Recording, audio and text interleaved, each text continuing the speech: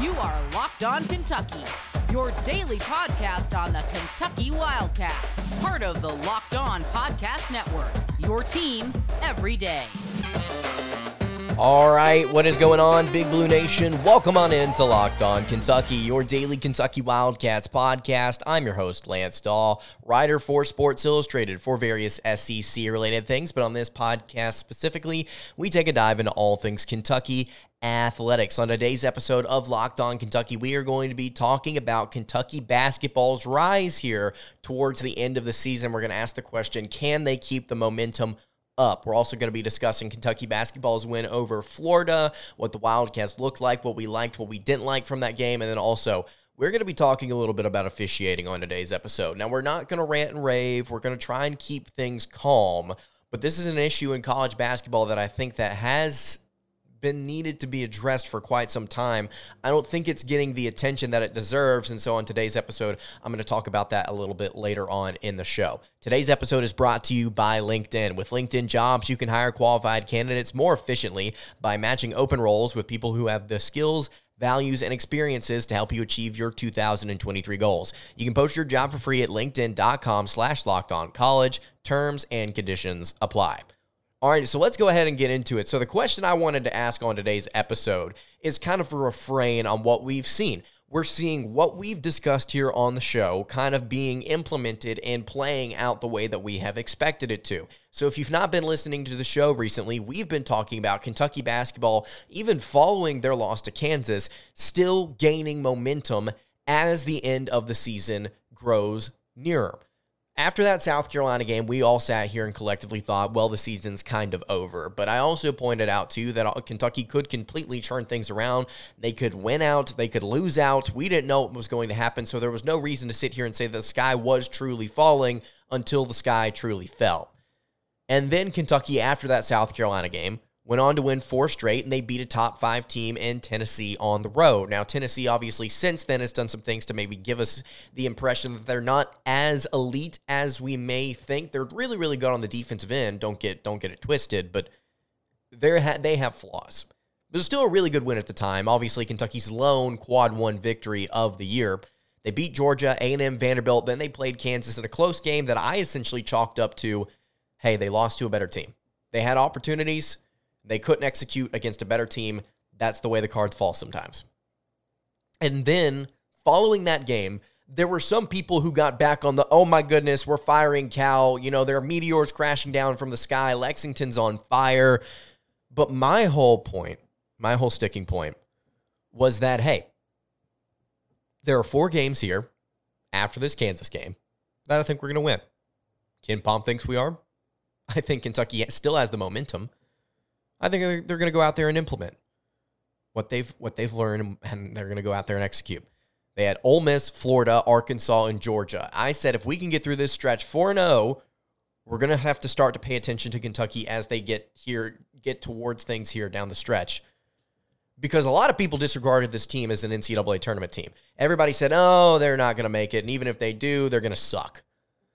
But we're starting to see some things rotationally change. We're starting to see John Calipari and this team maybe get a little bit more chemistry than they had at the beginning of the season. We're starting to see some of the players that we expected preseason to produce finally start to do that.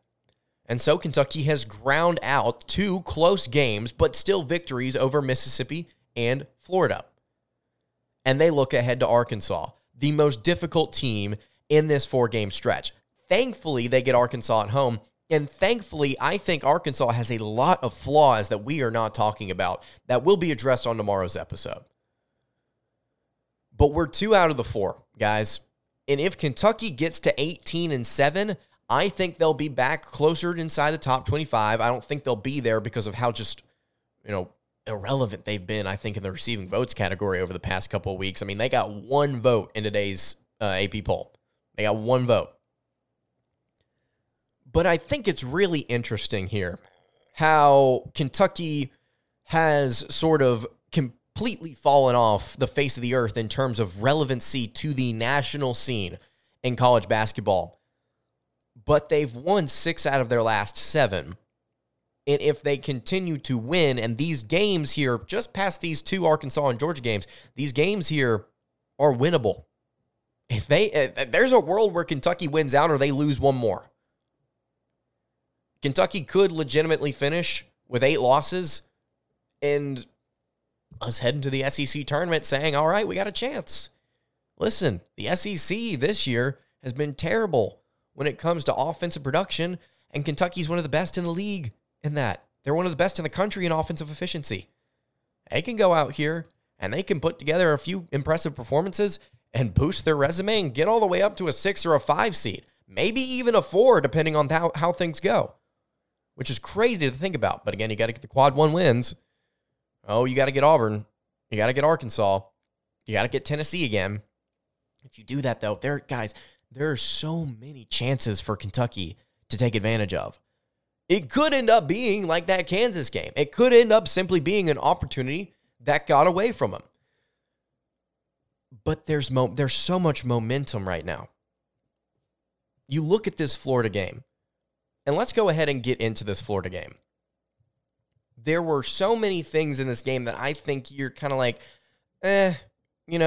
Kentucky had a lead, 13 points, 14 points at one point. Florida closed the gap there towards the end. Thankfully, Kentucky didn't do the thing that they've done this year, which is just completely fall apart and then lose. I mean, they did the same thing against LSU where it's just like, oh my goodness, we're going to lose. Oh, it's like, no, we're not. But again, there were some things also in this game where it's just like Cason Wallace got back into form. CJ Frederick played a key role in this one. Jacob Toppin, who I want to highlight specifically in a second. I mean, there are pieces in this game, in this team, moving forward that I think we need to be excited and paying attention to. Excited about and paying attention to. I am changing my tune. And I've tried to be as clear as possible over these last few episodes about painting a narrative of hope, painting a narrative of momentum, painting a narrative of excitement. Because I think, I don't know, but something's telling me that it may not happen, but at least there's something there. At least the fire is kindled. Now, whether or not someone comes along and throws gas on that fire is the question. But there's something there. There's something there. We need to pay attention to it. I want to dive into this Florida game. I want to dive into what we saw from the Wildcats. Before I do that, though, I want to tell you guys again about our friends over at LinkedIn. As a small business owner or hiring manager, you know that success in 2023 all depends on the team members you surround yourself with.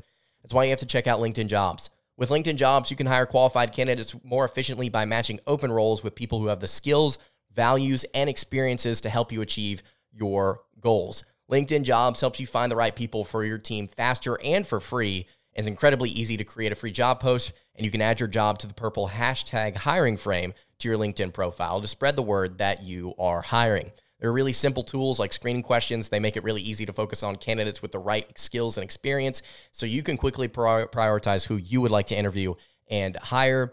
It's really simple. LinkedIn Jobs helps you find the qualified candidates you want to talk to faster. You can post your job for free at linkedin.com/lockedoncollege. That's linkedin.com/lockedoncollege. Post your job for free. Terms and conditions apply. All right, continuing along here on the Monday edition of Locked On Kentucky. Lance Dahl hanging out here with you. Just kind of breeze through. I want to kind of set the scene here for you guys about continuing to reiterate. It may get old, but the winning doesn't. I mean, just the winning doesn't get old. But we're continuing to reiterate, paint the picture of, hey, let's maybe not get so down and out about Coach Cal, about this team, about where they're heading, about next season, about the future of the program. Let's start small with these first few games here as we truck along through the back third of the year. And let's just focus on these one at a time. So you look at this Florida game. This was a game that Kentucky was favored to win by 5. They ended up winning by 5. It was a push, but the Wildcats showed that they could get out and they could stretch that lead at several points in this game. Again, want to reiterate, at one point, if I'm not mistaken, they were up by 13 or 14 in this contest after Cason Wallace hit a free throw, about 8 minutes left, if I'm not mistaken. And Florida just kind of slowly, cut down that lead. Colin Castleton, another really solid performance in this game. Oscar Tshiebwe had some comments before this one where he was like, yeah, Castleton's going to have to fight for this. He's going to have to come in. He's going to have to show that, he can hang with us again because I'm going to be playing very, very physical. And Oscar, I think, lost the battle in just about every way he possibly could have. That's where I want to start in this one. Oscar Tshiebwe played terribly in this one, and Kentucky still ended up winning. Tshiebwe was 2 of 14 from the floor. Let me reiterate that. Tshiebwe was 2 of 14 from the floor. He missed every single shot he took that was not standing directly at the rim. You go look at his shot chart. There were some shots that he had in the paint that were floaters that he just missed. He had a couple of shots like he normally does at that free throw line, extended foul line shot, and he missed those. He had a couple from the left and the right blocks. He missed those. He just couldn't get anything going. He was just leaving everything off the mark. Played 34 minutes, had 15 rebounds, 3 assists. He fouled out. He had 3 turnovers. Oscar Tshiebwe has consistently been one of the highest, the most turnover-prone players on this team. And whenever he doesn't have his points, I mean, the stat line just reeks. And I'm not sitting here dogging him because he's a bad player. I think he's a phenomenal player on one end of the floor. But it's certainly not aided. This performance is certainly not aided by the fact that Colin Castleton had 25 points as opposed to Tshiebwe's 4. Was 9 of 16 from the floor and made all 7 of his free throws. Had 5 assists, 8 rebounds, and 3 blocks.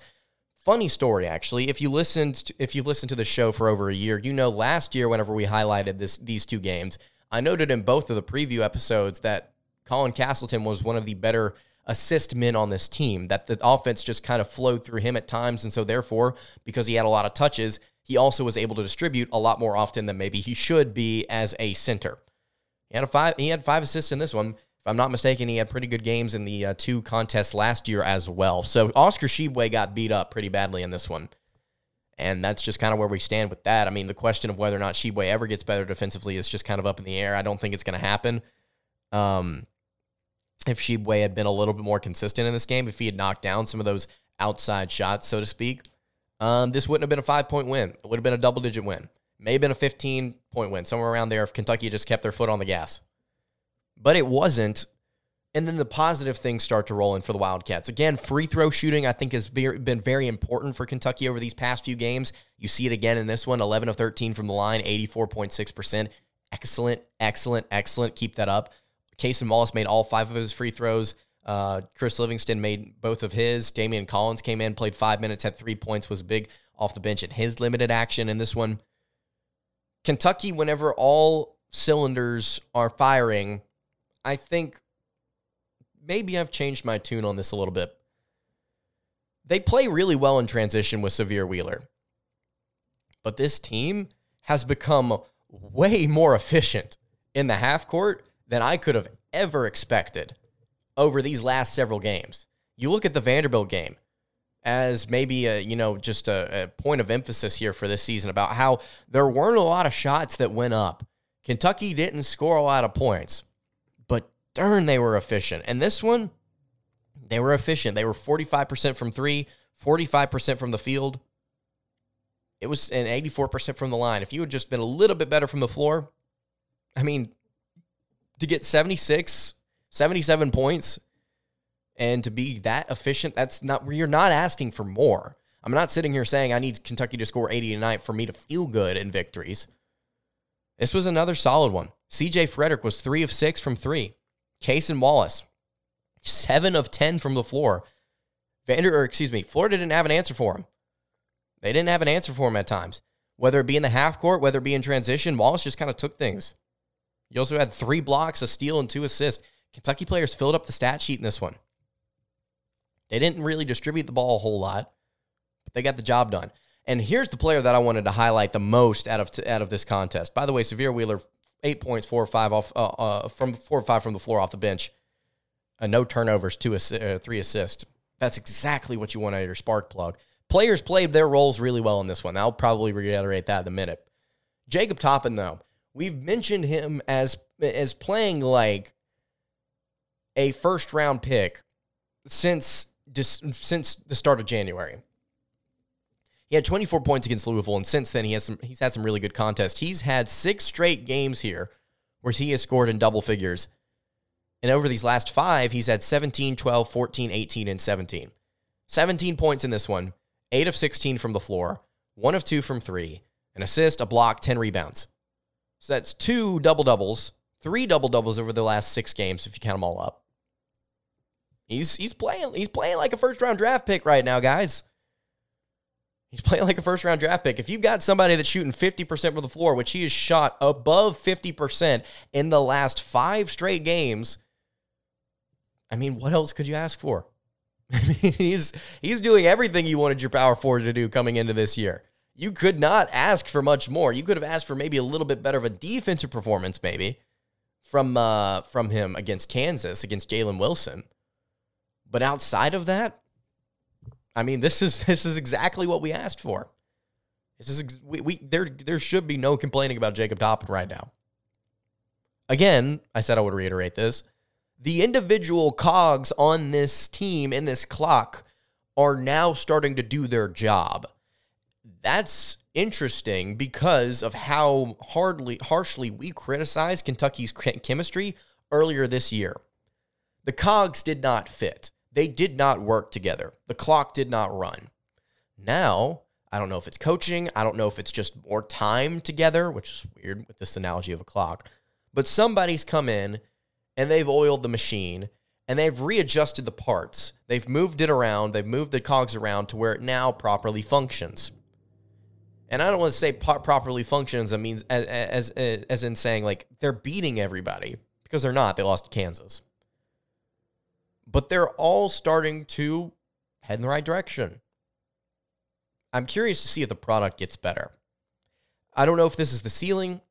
I don't know if we're going to see maybe a strong dip back to what was this Kentucky team earlier in the year. I don't know what's going to happen. But right now, they're climbing the mountain. They're moving up.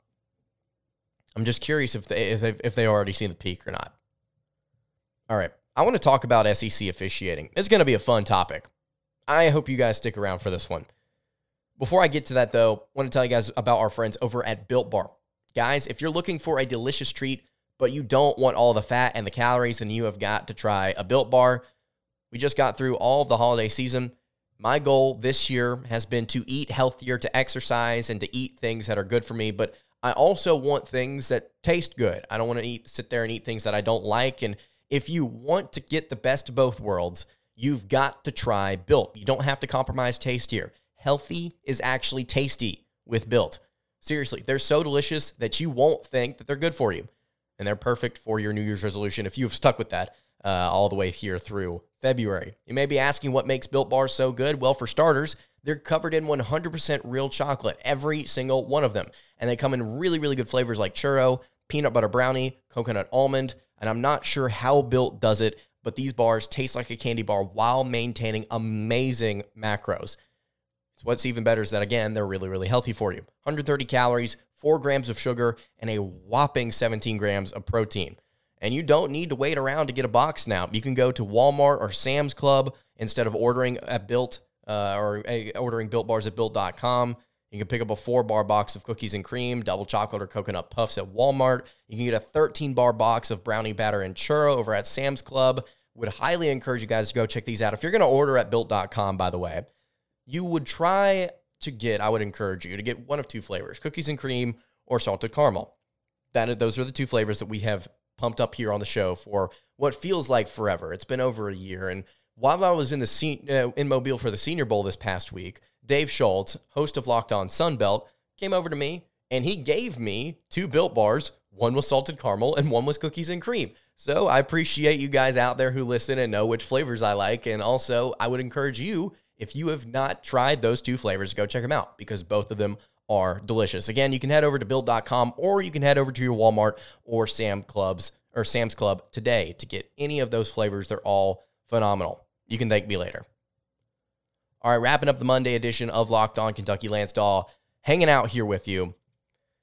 SEC officiating. You may say SEC officials. You may say it's the SEC's guys that have the problem here. As college basketball is sort of modernized over this past half decade or so, we're seeing a lot of frustration with the way that officials are calling the game, specifically in the Southeastern Conference. A couple of years ago, it was not for Sports Illustrated, but I wrote an article, it might have been for USA Today, where I talked about how many more fouls get called in the SEC as opposed to the next closest conference. It was like 1,000 plus. It was like 1,000 plus more than the next closest conference a couple of years ago. And I don't have those numbers in front of me, but what I can tell you is this. Whether they are called or whether they are not called, sometimes the decisions that officials make in this conference are not just bad, they're egregious. And we saw another example of that over the weekend. We've seen several examples of it in Kentucky's season so far this year, a couple times in the Michigan State game, a couple times elsewhere. But there was a team in this league, Auburn, playing another team in this league, Tennessee. Auburn was on the road in Knoxville. And it may be one of the most egregious no calls I've ever seen. And in this game, Auburn was like down 3. They needed a 3 to tie it at the end of regulation. Point guard hoists up a shot, and Olivier Nkamhoua, the Tennessee defender, doesn't allow him room to get back down on the ground after he jumps up. And so the point guard is like flailing his legs around Nkamhoua whenever he goes to land, and he like falls on his back really hard. It's very clearly a foul. Nkamhoua leaned into him to make sure he didn't have room. And the official standing right there looking at it, no call. Game's over. And this isn't, it's not just like we're sympathizing with Auburn thing. Who gives a crap? We're sympathizing with the fact that this is another fan base and another team that is having to watch the game that they are trying to win be taken away unfairly by a stupid official. And we're comfortable using that word. Normally I don't come after players or individual people. The officiating crew for that game needs more accountability and more answers. Officiating as a whole in college basketball needs more accountability and more, this is a word I'm probably going to use a ton over here as the season winds down, consistency. Because I was watching this game 3 different times in this game. There was something that happened that had to do with a player shooting and not being allowed to land. He did not have enough room to land because of how hardly the defender closed out. There was the first time, it was called a flop. The second time, it was called a foul, and the Tennessee player made the basket. And the final time, nothing was called. Very, very similar all the way across the board. Exact same thing happening with the player not being able to land, and 3 different results every time.